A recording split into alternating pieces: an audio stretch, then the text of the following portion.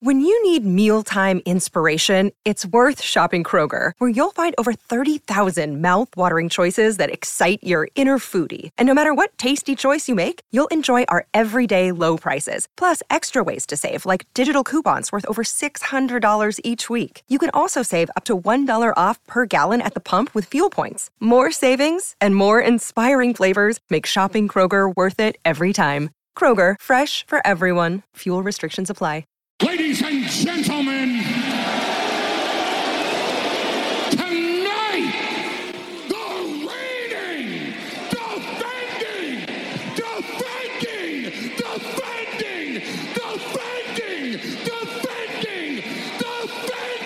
undisputed, universal heavyweight champion, Wildcat Radio 2.0. Bear down, you beautiful people. What's up, everybody? This is Wildcat Radio 2.0. I'm Adam Green. He's Brett Berry. And Brett, nothing has happened since our last show, I guess. Usually we have a game to talk about, some game that hasn't happened. Arizona's basketball games we do know against UCLA and USC were postponed due to COVID issues within both of those programs. The women's team has still been out of action. They had their own COVID issues, and they've got some reschedulings and all sorts of. So college basketball is a mess right now due to COVID. Arizona's caught up in it, whether it's their issues or their opponents' issues, and therefore we don't have really any news to talk about. I think the no news is the news, Adam, with the games being canceled, which is very unfortunate, both for college basketball, but also for the bowl games being canceled. COVID is, the end of the pandemic declaration may have been a little bit premature. Yeah, but I know a lot of people were trying to get mad at UCLA. The news came out, we're recording on the 29th, by the way. The news came out yesterday on the 28th that UCLA had returned to practice, and people were like, wait a minute, if they can get back on the practice court, why can't they play Arizona in 3 days? Which is kind of a fair question, other than the fact that, one, the game was already postponed, so I don't think they're going to be like, whoops, there's no takesies-backsies on that one. And two, I guess one reason I'm not going to pile on those types of programs that are dealing with this is because it seems so very hard to avoid. Like at some point, you almost feel it's inevitable that Arizona's going to have their own COVID issues. And if it does happen, and when it does happen, I'd rather they not be forced to get back on the court 2 days after, playing an actual game 2 or 3 days after they first get back on the court after a 2-week, 3-week hiatus. Like, that's not ideal. And you can say what you want about these kids and their ability to bounce back from the virus if they're asymptomatic or mild symptoms. They're 18, 19, 20-year-old athletes. They're in great shape. But you and I, Brett, we each dealt with COVID.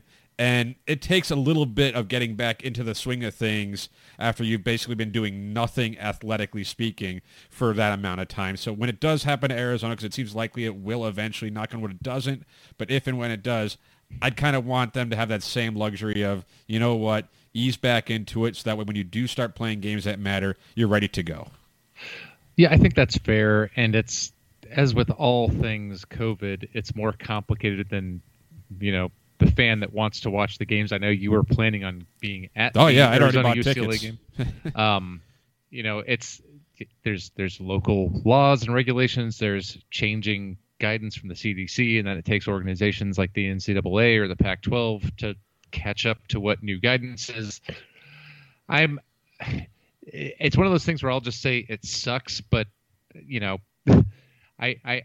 I don't bemoan or begrudge anybody other than just saying, yeah, that's terrible. I want COVID to be gone. Yeah.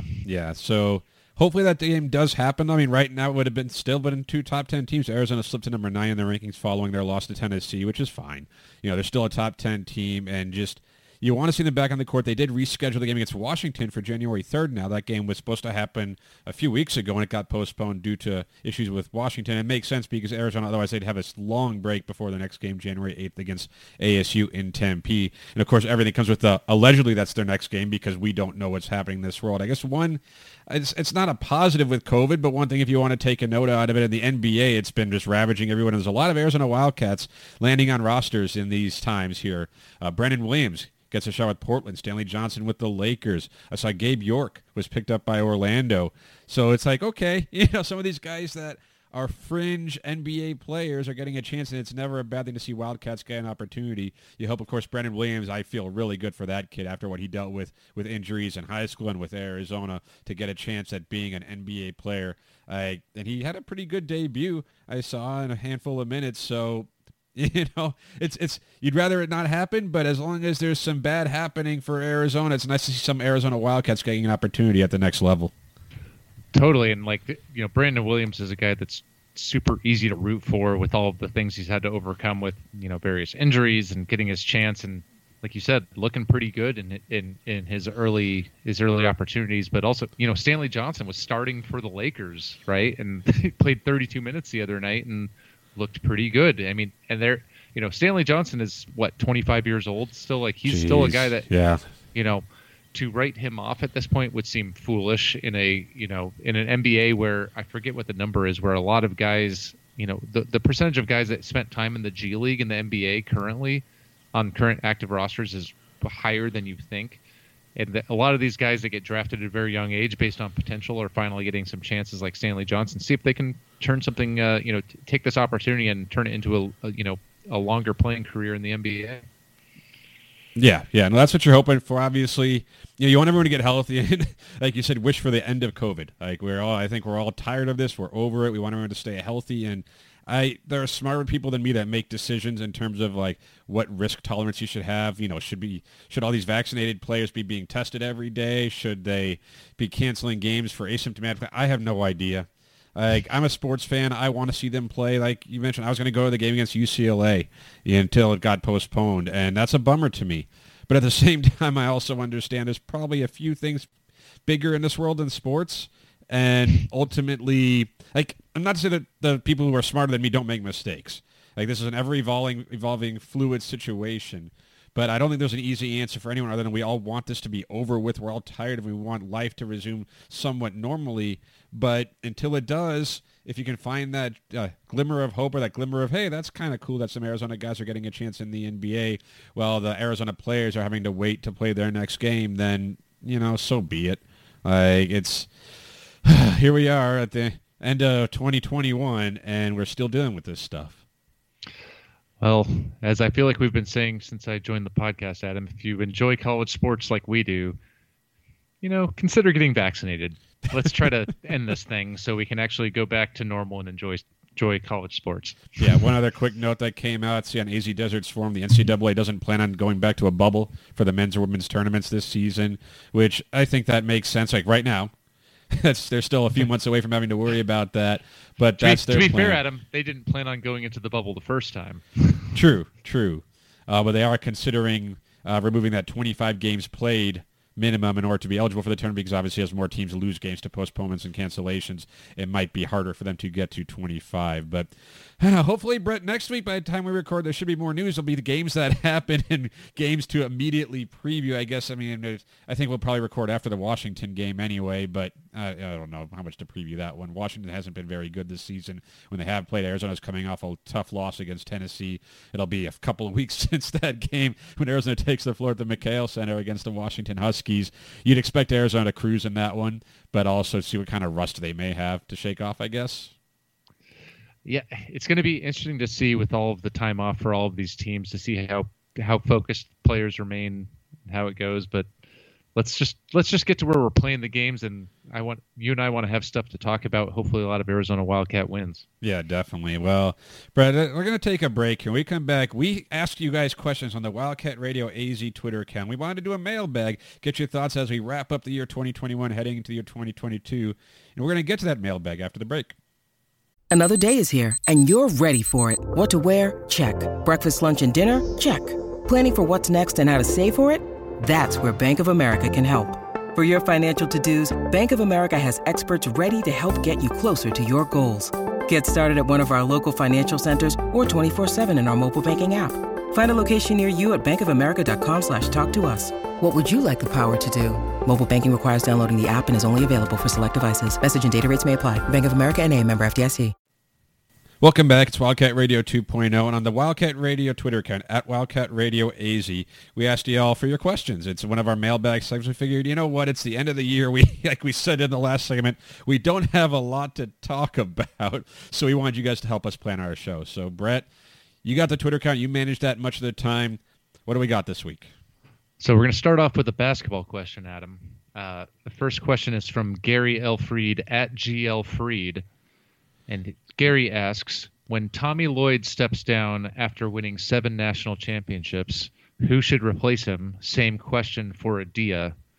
By the way, before you answer, Adam, I did quote retweet this and ask if this was a great question or the greatest question with both men's and women's basketballs in the premise of the question having won 7 national titles. But who will replace either of them once that great glorious period of domination happens? Well, starting with Tommy Lloyd, he's 47 years old right now. Seems kind of odd to retire at 55. Someone at the top of his game like that. So I mean, I don't know if he would leave Arizona and just retire into the sunset there. And what's funny about both of these situations, we can relate to Adia Barnes too, or even more so with Adia. It's kind of funny is that she's obviously an Arizona legend. And I don't know if Arizona was her dream job, and there were reports that she was courted by Baylor in the offseason. And obviously she's building something, or she's built something incredible down in Tucson, and she's going to be courted by other teams, other programs every season. So the question is, does she want to leave ever? Does she feel like if she accomplishes the most she can at Arizona, which is a championship, why would she leave? Because she wouldn't have to prove it anywhere. She proved she could do it at Arizona, then geez, she's going to be one of the elite coaches, at least thought of that way. So I don't know if she would leave necessarily. So I don't know if Arizona would have to about replacing her. And if they do, then I have no idea. How do you replace Adia Barnes if she does that? Tommy Lloyd at least doesn't have a history, like Adia Barnes does. Tommy Lloyd, you'd think you'd go to Gonzaga if he was ever going to leave. But a similar thing, if you win a championship at Arizona, let alone that many, like what reason do you have to go other than a pull in a certain direction, like location-wise, or just more money? Like that would be the only things that I could think they would leave for.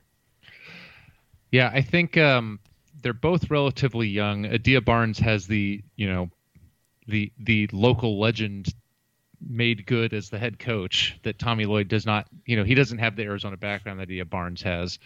I in terms of both of them, they're relatively young, and after a 7 straight unprecedented period where both men's and women's basketball teams win the next 7 national titles, they'll still be relatively young, but they will have established quite a legacy. I actually know who I want. I think Tommy Lloyd is the right age with who I view as a wonderful future successor. TJ McConnell. You're damn right. I mean, that guy, TJ McConnell, is going to make his money for 8 to 10 years in the NBA and then work his way up through the coaching ranks. And that guy he bleeds red and blue. He was a transfer to Arizona, but the guy kissed the court at McHale coming off in his last home game. I have no problem saying that he's going to make a very good head coach someday, both in terms of his ability to motivate, be a communicator and a straight talker, and he's a grinder mentality. That's how he made himself an NBA player, and that's what you need to be a successful recruiter. So that's my answer or maybe that's my dream scenario for Tommy Lloyd's successor. I think Adia Barnes' successor is it's a different question, because if you take the premise of, let's just keep running with the premise of both of these players coaches are very successful. If Adia Barnes makes a run for multiple national titles at Arizona, I guess I'm going to pose this question in a different way to you, Adam. If she is incredibly successful and wins multiple national titles, whether it's retiring or moving up in the world to some higher paying job, do you have to go with an alum, or no? You absolutely don't. And you should never have to go with an alum for anything. But what I would get at here for both Tommy Lloyd and Adia Barnes, if they were to have that kind of success, and Gary, I hope they do. They could have half that kind of success, and I'd still feel really good about a third of it, and I'd feel really good about it. But let's say they do have some level of success in that range, then whatever Arizona has to do to replace them, they'll be in a much better spot. Like Arizona women's basketball will not be just a bottom feeder program like it was when Adia took over. It'll be an elite job, a high-end job. They could probably afford to pay a certain type of coach, more money because it's a revenue-generating sport. We've seen the crowds they're drawing. I don't see why that would change. And then basketball, too, by the time Tommy Lloyd would leave, whatever sanctions or whatever IARP, the punishment from what happened under Sean Miller will have been handed down, and they'll be past that. They'll be through it. And Arizona will have been rebuilt to being that type of, I don't want to say blue blood, but that next step down, or whatever Arizona would be. Maybe by then they would be a blue blood. But, either job, both jobs will be a lot better than they were when the respective coaches took over. So if and when they do leave with that kind of success, it'll be that much more attractive for whoever takes over after them. I think you're right. Here's another fun reframing of the question, Adam. Given both Adia Barnes and Tommy Lloyd are relatively young in their roles, is their successor currently a head coach in college sports for either of them? You'd kind of feel like no. Just because if you're expecting them to be at Arizona for another 10 years, 12 years, 13 years, like you'd kind of want, I don't want to say a young coach, like a first-time coach. I don't think Arizona basketball, I say that as Tommy Lloyd's a first-time head coach. But this comes after, again, the success that Tommy Lloyd would have. I think you wouldn't have to do that. Because I think if Arizona had its druthers, they would not have hired a first-time head coach. A lot of people were concerned about that. With Adia Barnes, it was more like, hey, she's an alum, she's great, bring her in, what's the worst that could happen? For Arizona men's basketball, in a normal hiring cycle for them, they're not hiring a first-time head coach. I don't care if it's Tommy Lloyd. They're not doing that. So given their age, I think they could get the next, Sean Miller type, someone who was that, or they would get the guy like a Chris Beard, someone who had success at a pretty high-level program but is looking to make that next jump. So no, I don't think the coach that would replace either of them is coaching right now, but that's assuming that each of them is going to be at their jobs for another decade plus, yeah. Well, if they're winning the next 7 titles, they are going to be at Arizona for at least the next 7 years. So yeah, I think sure. I think you're right, Adam, because I think Tommy Lloyd was, as a first-time coach, was almost an anomaly of the NCAA cloud over Arizona, where a few years ago it would have been unheard of for Arizona to hire an assistant, even the most highly credentialed assistant on the West Coast. Yeah. Because people would say look at was it Gilbert Arenas saying like, no, he's a West Coast Conference assistant coach, right? Early returns that was a poor take from Mr. Arenas. Shocking. But, he's always been known for his really thoughtful decision making in life. But you can understand the point, though. He wasn't an alum, and he's an assistant. Yeah. And for Arizona men's basketball, the thought is you can do better than that. Now, granted, a lot of them wanted Arizona alums, like Gilbert Arenas wanted, Damon Stoudemire. Or, those guys, I'm like, that goes back to the question that you framed. No, it doesn't have to be an alum. If an alum is your best option at that time, then absolutely. Then sure, all things being equal, go with the alum. Someone who bleeds Arizona red and blue. But your shirts should not have to start there. It should not be disqualifying for any candidate that they're not an alum. If they're the best candidate, I don't care where they went to college. If they're the best one for the job, hire them. 100% agree, Adam. So there's more mailbag, though. We got to get to that stuff. Come on, Brett. All right. Thanks, Gary, though, for the questions, though. Those were fun. Yeah. We're going to move it. We have a handful of football questions, some of which are two-parters. So I'm going to start from AZ Bear Down at AZ Bear _down. Part 1, name 2 current returning Arizona football players you're excited about heading into next season. And part 2 is name 2 recruits in the 2022 football class that you're excited about and think could make an impact immediately, parenthetically saying T-Mac excluded, because that's the obvious answer. Oh, that's a good question. One of the guys I'm most excited to have return is Majon Wright, who did not play for Arizona last season. We saw him the year before. He looks like he has the size and the ability, and Jed Fish couldn't help but rave about him in press conferences. He's like, yeah, we get that guy back next season. So I'm very, very excited to see what he can do for them. And I would say maybe on the other side of the ball, Christian Roland Wallace, assuming he comes back. Another year older with that defense, and he's got all the athleticism, all the tools in the world. And I think with another year in this system, could be a star type of corner, like a shutdown, lockdown type of corner. And I know he's not, under the radar necessarily, but he's a guy who, with another year in this system, I think could be really, really good. So I'm going to go with, one guy who didn't play at all last year, Majon Wright, and the other one, Christian Roland Wallace, who played a lot, but I think can be even better. That's for who's coming back next season. Yeah, I'm excited for. I'll give my answer to part one. I think on the offensive side, I think the guy I'm most excited to see if he makes a leap is Stevie Rocker. Okay, because I think he showed a lot of flashes of potential and production as a true freshman. And I think the raw ability is there, especially if you put him with an improved receiver group, with an hopefully improved O-line. I think he has the potential to be a star, player. What kind of gets me there though is he's in a crowded running back room. That's fair. It's not anything to do with him. Like he's he's talented, but there's a lot of mouths to feed there. Well, that's a good problem to have, and it's going to be a good problem to have when there's only one football, and you're going to have a much upgraded, wide receiver and tight end room as well, right? True, but hopefully Arizona's offense goes from putrid to high octane fairly quickly. In terms of on the defensive side, I think the guy I'm gonna take Christian Roland Wallace's partner is the guy that I'm most intrigued to see if he makes the jump in Traden Stukes. Because I think he came in as a walk-on corner. He was a late developing, raw athlete sprinter that grew a lot before he kind of came to Arizona as a walk-on and earned a scholarship quickly. And over the course of the year, he became a pretty legit D1 player. Yeah, he was solid. As a really young guy that's, kind of learning as he's going. I don't know if we know what his ceiling or floor is at this point.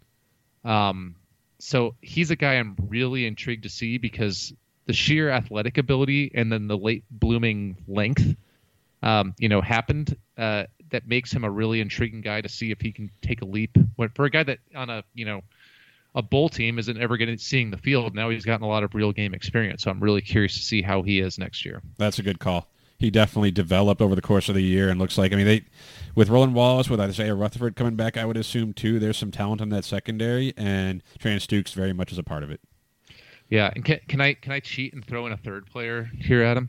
Yeah, why not? It's our show. Another one on offense that I'm really curious to see, a person that we had on the show that didn't play last year, but I think could be a guy that plays a lot next year is Davis Duvall. The Baylor transfer. He's going to be pretty physically developed and should be eligible and ready to go on an offensive line that needs, some talent and bodies. For sure. I'm curious to see if he can, make a leap and get into the rotation this coming year. Well, yeah, and for someone like him too, you may not notice him. That'd be something being an offensive line, but if that offensive line improves and he's a part of it, then yeah, it'll be okay, then you'll throw in on the blocks when he's clearing a hole and all that stuff, and for sure. No, there's, it's hard to narrow it down to just one player because there's a lot of guys on this team, and we've talked about them. I don't think we've tried to, sugarcoat what happened last season, but there's a lot of players who actually played pretty well and showed flashes. Paris Shand, another one defensively, showed some flashes. What's he going to do with another year, of growth? So, it's not the most talented team in the conference in terms of what's returning, but it's not like there aren't players who can continue to improve and showed it over the course of the 12 games last season or whatever it was. So there was a second part of that question, right? Yeah, and I don't know if you've seen the questions that are coming at him, so try not to duplicate your answers. But part two was 2 recruits in the 2022 class that you're excited about that could make an impact immediately, T-Mac excluded. Well, I would think Keon Burnett will have a chance to make an immediate impact just because he plays a position that allegedly Arizona wants to focus on offensively, but maybe they need someone of his caliber to do that. Another one out there is Jonah Coleman. I know we just talked about how the running back room is pretty loaded, but he's another one of those guys who's going to get onto campus early, and he just seems like an electric athlete type of guy who just will find his way onto the field. But it's so tough because there's a lot of players in this recruiting class who I'm excited to see too, like Sterling Lane, another one, another 4-star guy who's they should be able to use him somewhere on defense as a freshman. So can't wait to see what he's got going for him, start his career. Yeah, So I agree on Keon Burnett for sure, but in the spirit of naming some other guys, we have a top 25 recruiting class where it's fun to have an embarrassment of riches of guys to look at. But I'm going to focus on guys, not just like the second part of that I think can contribute next year that I'm excited about. I think Tyler Martin might get on the field. There's a lot of bodies in the linebacker room, but there's a lot of there's a lot of potential, but there's not a lot of certainty there. And he seems like, so far as a true freshman can be a plug and play type middle linebacker type, he feels like somebody that can go in there with a high football IQ and contribute early in a position of need. The other, another guy that I think maybe gets overlooked because of T-Mac that I think will contribute just due to sheer size and just raw ability is A.J. Jones. Agreed. I think he and Keon Burnett are going to be in a lot of goal line packages with T-Mac, and suddenly that, there's a lot of length where you can, throw some jump balls or high passes, from whoever's throwing the ball, whoever's slinging it. Big targets are helpful in the red zone. A.J. Jones is a legit 6'4". I think he's going to be a guy, even if he's not seeing the most snaps, I think he will contribute, especially in the red zone. And I think the delta between him and T-Mac is not as much as people necessarily think. In a good way, though, probably. Yeah, in a positive way. Because I think, in years past, if we had a commit of A.J. Jones's caliber, we'd all be very, very excited about him and say our receiving room is already massively upgraded. But he's almost a little bit forgotten with the T-Mac commit. No, certainly the skill position they added to. And what was the other part of that question? There's a lot of two-parters here, right? Yeah, so no, for that question, it was excited about and think could make an immediate impact. Okay, yeah. And those guys, because there's guys to be excited about, but there are guys who is going to see the field as a freshman and play a role. But there's a lot of guys that you could only just close your eyes and point at the list of this freshman class and find someone who could contribute this season. Yeah, and to kind of segue into a next question that's kind of related to this, because it's a similar question in terms of who are Stowe at STO 680-62752. Not quite a phone number, but some type of digits at the end. Someone will answer. Stowe asks, which 2022 early signee of the let me fix the phrasing here. Of the 2022 early signees, who will be on campus in January, and are there any potential surprise, air quotes, early impact players? Say, if there's a good list of who is going to be there early, you can see on azdesertstorm.com. A lot of the guys we named just now are the guys who are going to be on campus in January. Sterling Lane is not one of those guys, at least as we know it right now. And there are certain players who I think maybe the way to answer this is who could benefit the most from being on campus in January to get that, because someone like Noah Fafita, for instance, I don't expect him to start week 1, but the fact that he'll be there in January for all of camp and all of spring ball and everything will give him a chance. Gives him a fighting chance to just come in there and prove it, right? If he's not there, kind of like Jordan McLeod went through last season, being on campus for all that as a quarterback is huge. The rest of the guys, those receivers, A.J. Jones, Kevin Green Jr., getting on the field, Keon Burnett, getting that rapport with the quarterbacks and learning this offense, because I'd like to think Jedd Fisch probably simplified things over the course of last season, but it was a pretty complicated offense early on. We heard a lot about that. So the more time they can get in this system and show out there, because the receiver room is going to be different. Guys left, so there's going to be plenty of opportunity there. And the quarterback room also is just in flux. And I guess you could say offensive line, but the odds of like a Grayson Stovall coming in and being able to go week 1, you kind of hope he's not the guy. Because if he is, either there's amazing talent or something went really, really bad in that room, and it could be either one. But yeah, I would say Fafita and then the receivers. Yeah, I think I pulled up the list. I think there are 13 early enrollees, including the transfer from UCLA, DJ Warnell. So more than half of the true freshmen are enrolling early, which is a huge benefit to those players and to the program. With not just having the talent, but getting them in the system earlier. I think you named one of the guys that if I was going to pick a surprise contributor early, I think you named him already, both specifically and in the group. I think Kevin Green Jr. is a guy that could be sneaky, really good, kind of a versatile. He's not the 6'4" receiver that A.J. Jones or T-Mac are. He's more he's like 5'11" or so, can play maybe slot and outside. Yeah. Former USC commit. I think he's a guy that, again, in classes past, we'd be very, very excited about what he's going to bring to the table. Yes. but he's getting a little bit overshadowed by the ridiculous amount of talent that are coming at the receiver spot.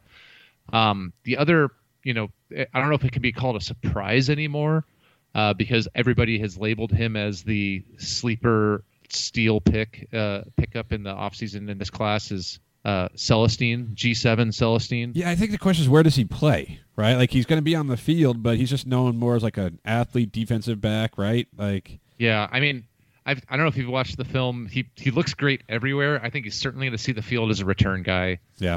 If one guy I don't think we've named is Prysock, who's a 4-star corner who might see the field early just by sheer size and ability at the corner spot. But Celestine is a guy that could play a legit corner or a slot corner role, maybe a slot receiver role, maybe a gadget play type guy. He's just an athlete. Other than the offensive lineman, every player who's arriving on campus early will have a chance to see the field, because that is huge for them. Like the fact that they're going to be on campus, learning the defense, learning the offense, being coached with the weights, strength system and all that, all the training. Like, they're going to have a leg up on anyone who doesn't arrive until, fall camp. So to try to pick out a couple of guys, like, it's kind of like we were talking about before, just close your eyes and point. And you're probably, unless you landed on Grayson Stovall, and watch Grayson Stovall start for them this next season, as I say this. But, I think anyone who's a skilled guy, you see the talent on that list. The guys who are coming in early are some of the most talented players in this class. And if they play receiver, they play quarterback, they play defensive back, there's no reason why they can't see the field early, assuming they come on the field, like, get there and are as good as advertised, or at least close to it. So, like, it's an exciting class, though. I think that's what we get out here. It's a really exciting class. Yeah, I think it's a class full of guys that are going to contribute early by just raw ability, but the fact that they're all getting there early is just going to benefit them and the program even more in terms of being a contributor early. Maybe they're not getting crazy stats, but they, can help win ball games early on. Yeah, for sure. All right, so I think we have one last two-parter question. All right, let's do it. This is our mailbag segment here with the final show of 2021 on our Wildcat Radio AZ Twitter handle. Finish it up, Brett. What do we got? So we have from @the_dude1121. Discuss the outlook for next season's O and D line.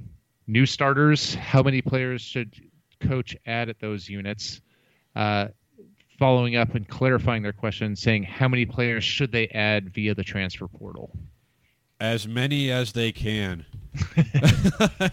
I think, defensively, the defensive line last year was a strength, but they lose Mo Diallo, right? I think they lose Trevon Mason as well, if I recall. Yeah. So you get Keon Bars back, but then... Like, you need bodies there, and there's some guys, like we mentioned Paris Shander earlier, and this is Reagan Terry, one of their top recruits from years prior. Like, there's players who could fill the void, but there's no certainties there. So absolutely defensive line, like, yeah, it was a strength. I think they need to add some depth there, ideally through the transfer portal. Offensive line, if they have a pulse and they play offensive line, take a look. Tell me I'm wrong. Wait to aim high on the O line, Adam. I think you're right on the D line. I think, like, other guys that contributed, Lavelle Tatum, I think, is out of eligibility. There's some talent still there. You mentioned Keon Bars. I think Paris Shand looked good in the times he got on the field. Absolutely. Reagan Terry, you hope, gets back on the field. I think J.B. Brown might be coming back. I think that kind of helps dictate how much more, like, D-end help you need. But it never hurts to have another, capable defensive lineman or two. I'll Lavelle Tatum and Mo Diallo. Even the last couple of years, it was Roy Lopez was a transfer, and he was excellent for Arizona. He's been good in the NFL. Mo Diallo was a really late transfer pickup. And and I think he'll have a chance to make an NFL roster too. So, like, it's especially defense, like the lines you need, like, experience helps. Like, there's a reason why true freshmen don't usually start at those positions, especially offensive line, because you need to get bigger and stronger and learn. The technique that's necessary at the college level is different than what you need at high school. So, like, if you can pick up guys who have been in a system for 1, 2, 3 years and just are bigger, more mature, then it's going to benefit you. So if they can do that through the transfer portal, absolutely they should, and they probably need to. And I think you need to approach the lines with the transfer portal a little bit differently on defense than on offense, because an offensive line needs to have continuity, communication, trust, continuity. It's been a long day, Adam. It's been a long year. Well, amen to that. D-line, it's when you have gap assignments, it's a little easier to get size and ability and some technique and say, you're going to fill these 20 snaps a game, right? Different than, hey, you are the starting right tackle now, and you're going to play all of the snaps in this game. It's a different thing in terms of what you're shopping for. I think you can find contributors that go into a rotation easier on defense than on offense. On offense, ideally, you have at least 1 to 2 guys that are, if not for sure starters, guys that challenge the current starters. I'm mostly concerned as a Wildcat fan at the tackle spot. I like some of the young guys they have at the interior line spot with JT Hand. Josh Baker's looked good. They're young, but they've looked pretty good. I think and Davis Duvall we talked about before. I think there's some young talent there. Peyton Fears was better last year than he was the prior year. Jordan Morgan has all the athletic ability in the world, but he hasn't quite put it all together. Behind them, what do you have right now? And do you have anybody pushing them to be better for their starting spot? I'm not sure you do on the current roster. So, I want to have 1 to 2 guys that can challenge for consistent starting reps on the O-line spot. And I want to have 2 to 3 guys that don't even necessarily have to start, but they have to be rotation ready on the D-line spot. And if you do that, I feel much better about things. Well, I'm greedy. I want starters for both lines, especially offensive line. I don't just want guys to push. I want guys who can come in and step in and play. Yeah. We saw what happened last season. It's easy to blame the quarterbacks because they weren't great, but the running backs underperformed, but the offensive line was miserable last season. And yes, more time in this system and growth can't hurt them, but more talent, fresh talent, can certainly help them, and I think they need that. Yeah, Adam, I'm going to go out on a limb here and say that if they got 3 to 5 surefire first-round draft pick O-linemen in the transfer portal, it helped them win some games. It's a hot take, but, I agree with you on this one. I do. And the thing with offensive line, we can say this too, we can laugh, is that it's not always about the star ratings and talent. Sometimes you just need bodies, you coach them up, you develop them, and you get the right system. And the continuity, like you were referring to earlier, that makes a difference for these guys. So, they don't just need to go find 4-star guys, 5-star guys that they're transferring, because a lot of them don't. But you could find a big, sizable 3-star player who has experience and can come in and be a body. So that's offensive line for you. Defensive line, you kind of need some athletes a little bit, guys who have that quickest. Mo Diallo is a perfect example. But offensive line, you do need more bodies. You need size. And if Arizona does improve the offensive line play especially, it's hard to imagine the offense won't be that much better. Because even the quarterback play doesn't have to be amazing. If they can run the ball and they have those receivers that they're looking to have, then you just need competent quarterback play. And you should be able to get that with any of the guys they have, I think, behind a quality offensive line, which they did not have last season. Yeah, I think competent quarterback play and competent offensive line with the skill position talent on offense gives you an above-average offense. I agree with that. As opposed to last year, I don't know if maybe the running back room was, competent to above average, but I think the running back room has had an upgrade, right? I think the receiving room certainly has, but if O-line and quarterbacks don't work, the offense doesn't work. So we'll see how it goes. I think it's easier to plug and play as we've seen the last couple of years on defense. I think it's a little harder on the offensive side. But we'll see what happens in the coming weeks with the transfer portal. For sure. And was that the last mailbag question? I believe it was, but those were some really great mailbag questions, Adams. I'm really happy with our listeners for those ones. Yeah, no, those were good questions, fun questions, and they had fun answers. They were all positive questions too, which after the way things have gone for Arizona football and even basketball, that's nice. it's nice to have fun with that type of stuff. So everyone who respond to, again, it's Wildcat Radio AZ. That's the Twitter handle. We do the mailbag every now and then. We'll throw it out there. But also, if you have a random question, send it to the Twitter account. Reply to us. Ask us. And we'll try to get to it on the next show. But, Brett, we're going to take a break. And we come back. It's the end of the year. Everyone's doing their cliche, resolutions, best thing, worst thing. And we're no better than everyone else. So we're going to do that too. But that's coming after the break.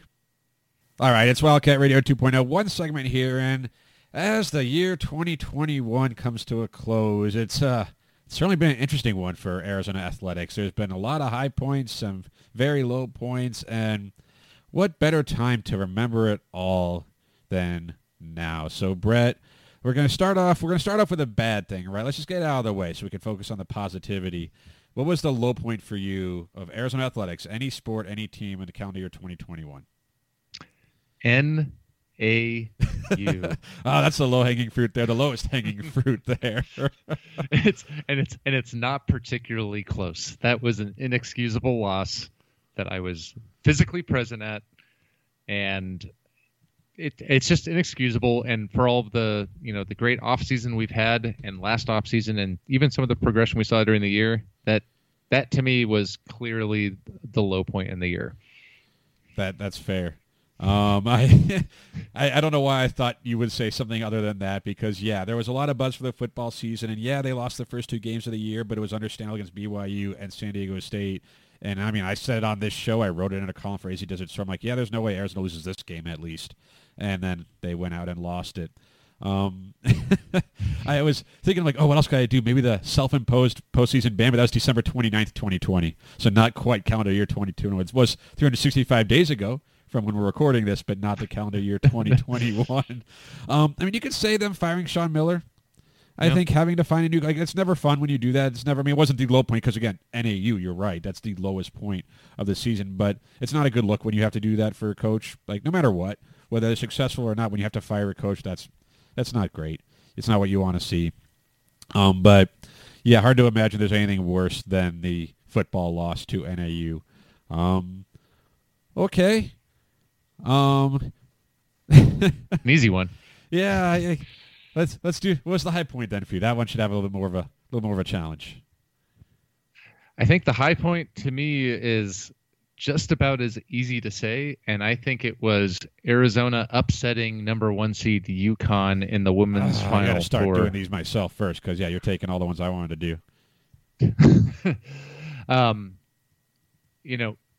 I could almost even say them winning the Elite Eight game was maybe the bigger, more important thing, because getting to the Final Four is weirdly almost more important than making to the championship game for a program. But just the fact that you roundly and soundly beat number 1 UConn, the perennial powerhouse, and it wasn't a fluke victory. They played well. Ari McDonald, did Ari things. That whole run in March for the women's team was just pure joy to watch. Agreed. That is, if there's no higher point for Arizona Athletics than there was the Arizona women's basketball team, their run. Just for cheapness, I'll say Arizona sweeping ASU in basketball. Wasn't mad about that. I mean, I can even throw out the TMAC commitment as a pretty darn high point. Another high point, yeah. I think there were some good ones. Obviously, the win over Cal in football, obviously it was clunky glorious as hell, but it was so satisfying and so just whereas the win over UConn was exciting. It was really, really meant something. The win over Cal was just like, oh, thank God. That was really enjoyable. Yeah, beating ASU in basketball both games, especially the one that was in Tempe on the Azuolas Tubelis tip-in of the James Akinjo pass shot, whatever it was, shot pass. That was just – I was excited, and I imagine a lot of other people were too. I think Jason Terry hurt himself leaping off the bench. He was really excited about it as well. And then, of course, Arizona took it to him in Tucson just 3 days later. They kind of packed those two games in there. But I do think, baseball made it to college, made it far again to Omaha. The women's softball team, they made it pretty far again. Of course, Candrea retiring. That's, I guess, I don't want to call that a low point now that I think about it, because it's he has every right to do that. He's one of the all-time greats, and when he's done, he's done. But Yeah, and we might look back and say the hiring of Tommy Lloyd was a high point too, and all said and done because of where things are going. Same thing with Caitlin Lowe actually replacing Mike Candrea. But yeah, I think Ari McDonald and Arizona beating UConn in the Final Four, like that is the high point for Arizona athletics. And really, I mean, the only way it could have gone any better is if they would have beat Stanford, and Ari McDonald shot maybe being a couple inches one direction away from having done that. But that's something that could have been higher than what happened there. So I think we can agree there. Oh, man, this segment sounded a lot better in my head other than us just agreeing on everything. But, Well, the interesting thing is, Adam, if you look back on 2021 for Arizona sports compared to 2020 for Arizona sports, think back to where we were December 29th of 2021. Right? That was the self-imposed ban. There was the Territorial Cup. And But what would we have had? What positive things would we have had in Arizona sports? 2020 was a bad year for Arizona sports, and we bottomed out collectively as a school and athletic program in general. And 2021 was a period of some teams seeing great success, but other teams maybe building the foundation where there's a lot more optimism going forward than there has been in quite some time.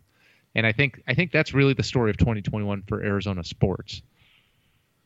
I like that, which actually leads me into the last part of this. As we head into 2022, the uncertainty that is 2022 now, like we mentioned earlier in the show, but what are you most looking forward to heading into 2022 for Arizona sports? Is there any one thing you're going to keep an eye on that you are just excited to see happen or play out?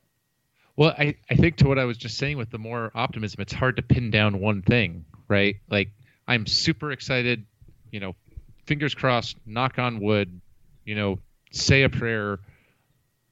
My God, let's let March Madness happen for both the men's and women's teams. Yeah, agreed. Because those teams are both, not only are they good, they're really fun to watch. Yeah. I'm really excited, for spring football, starting with this new recruiting class coming in, because I'm really excited to see even what the early returns are in terms of this. It's just a massive talent infusion in the roster.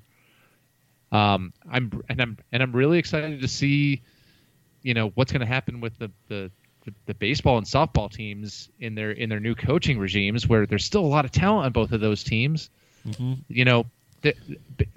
My optimism is hard to contain right now in basically any Arizona sport, which is a far cry from where we were a year ago. I think it's it's kind of an unfair question because there are a lot of things, like assuming the tournaments do happen, both Arizona men and women, those teams are Final Four contenders. They are championship contenders. They've proven that over the course of their respective seasons, where if they have a chance in the tournament, like they could legitimately win the whole thing. Like, we know that right now. So, yes, if those, I'm looking forward to that possibility. Hopefully they do get the chance to do that. And like you said, with the baseball and softball coaches, they're new coaches. They're both alums. There's a level of excitement and uncertainty with each of them, but the talent is there, especially coming into this season. And, of course, football is the idea that they were building on something, that 2022 will maybe offer more wins for them and just a higher level of talent on the field and what that'll look like on year 2 of the Jedd Fisch tenure, because we feel like things are improving there, and next year's the next chance to see it, to see if it does happen. So there is a lot to look forward to seemingly for Arizona athletics, which, like you said, Brett, is a really, really good feeling right now as we wrap up 2021, which wasn't really all that bad, but 2022 offers a lot of promise athletically speaking. Yeah, I think you're right, and it's so much more fun to have cautious optimism than unbridled pessimism heading into the new year. Yeah, it's almost scary. What do we do with this? We're Arizona Wildcat fans, Adam. We're not used to having nice things, and the promise of nice things gives us anxiety. Yeah, right? Because I can handle getting nice things, but it's hard to expect it. But it's hard not to right now either, because seems like a good time for Arizona athletics. Baseball, softball, both basketball programs, even football, which is coming off a win, still has a lot of optimism, especially after this latest recruiting class. So, and of course, there's all the other Olympic sports too. That there's some good stories there. Some good players on, with soccer and with golf teams and everything, tennis. So it's, could be worse for athletics in terms of what some college programs have to deal with. Like Arizona's in a pretty good spot, it would appear. Just let them play it out and reach whatever their pinnacles are. Let's hope they get a chance to get there.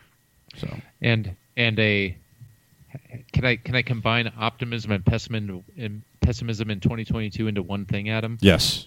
The IARP ruling hopefully happens and that cloud goes away one way or another. That's fair. That is something to be worried about, but also maybe excited for, based on some of the previous rulings that have come out where it seems like maybe the absolute worst that Arizona could have to deal with is behind them. But, of course, until the decision is handed out, we don't know what it's going to be. So that's a good call, Brett. Yeah, Real good call. To kind of end the show on a downer and an upper, I'm happy and angry. I don't know what to think. I'm just confused now, but I'm confused, but I just want the IARP ruling to be over. There you go. Makes sense. That makes sense to me. So, Brett, I think that just about does it for our show this week. Everyone, thank you for listening. Of course, make sure you follow us on Twitter at Wildcat Radio AZ. Once games start happening again, there'll be a lot more commentary of said games on the Twitter account. Of course, you listen to the Wildcat Radio channel on Spotify, on iTunes. Make sure you subscribe to us on each of those if you want, because two of us is better than one of us. And if you're on iTunes, subscribe. After subscribing, give us a rating and give us a review. If you leave us a review, we will read it on the air because we like giving our listeners attention. But anyway, we did it, Brett. 2021. We made it. Happy New Year, Adam. Yeah, Happy New Year to you. Happy New Year to everyone listening. Be safe out there. Have some fun. We'll catch you all next year. And until then, remember to bear down. Bear down.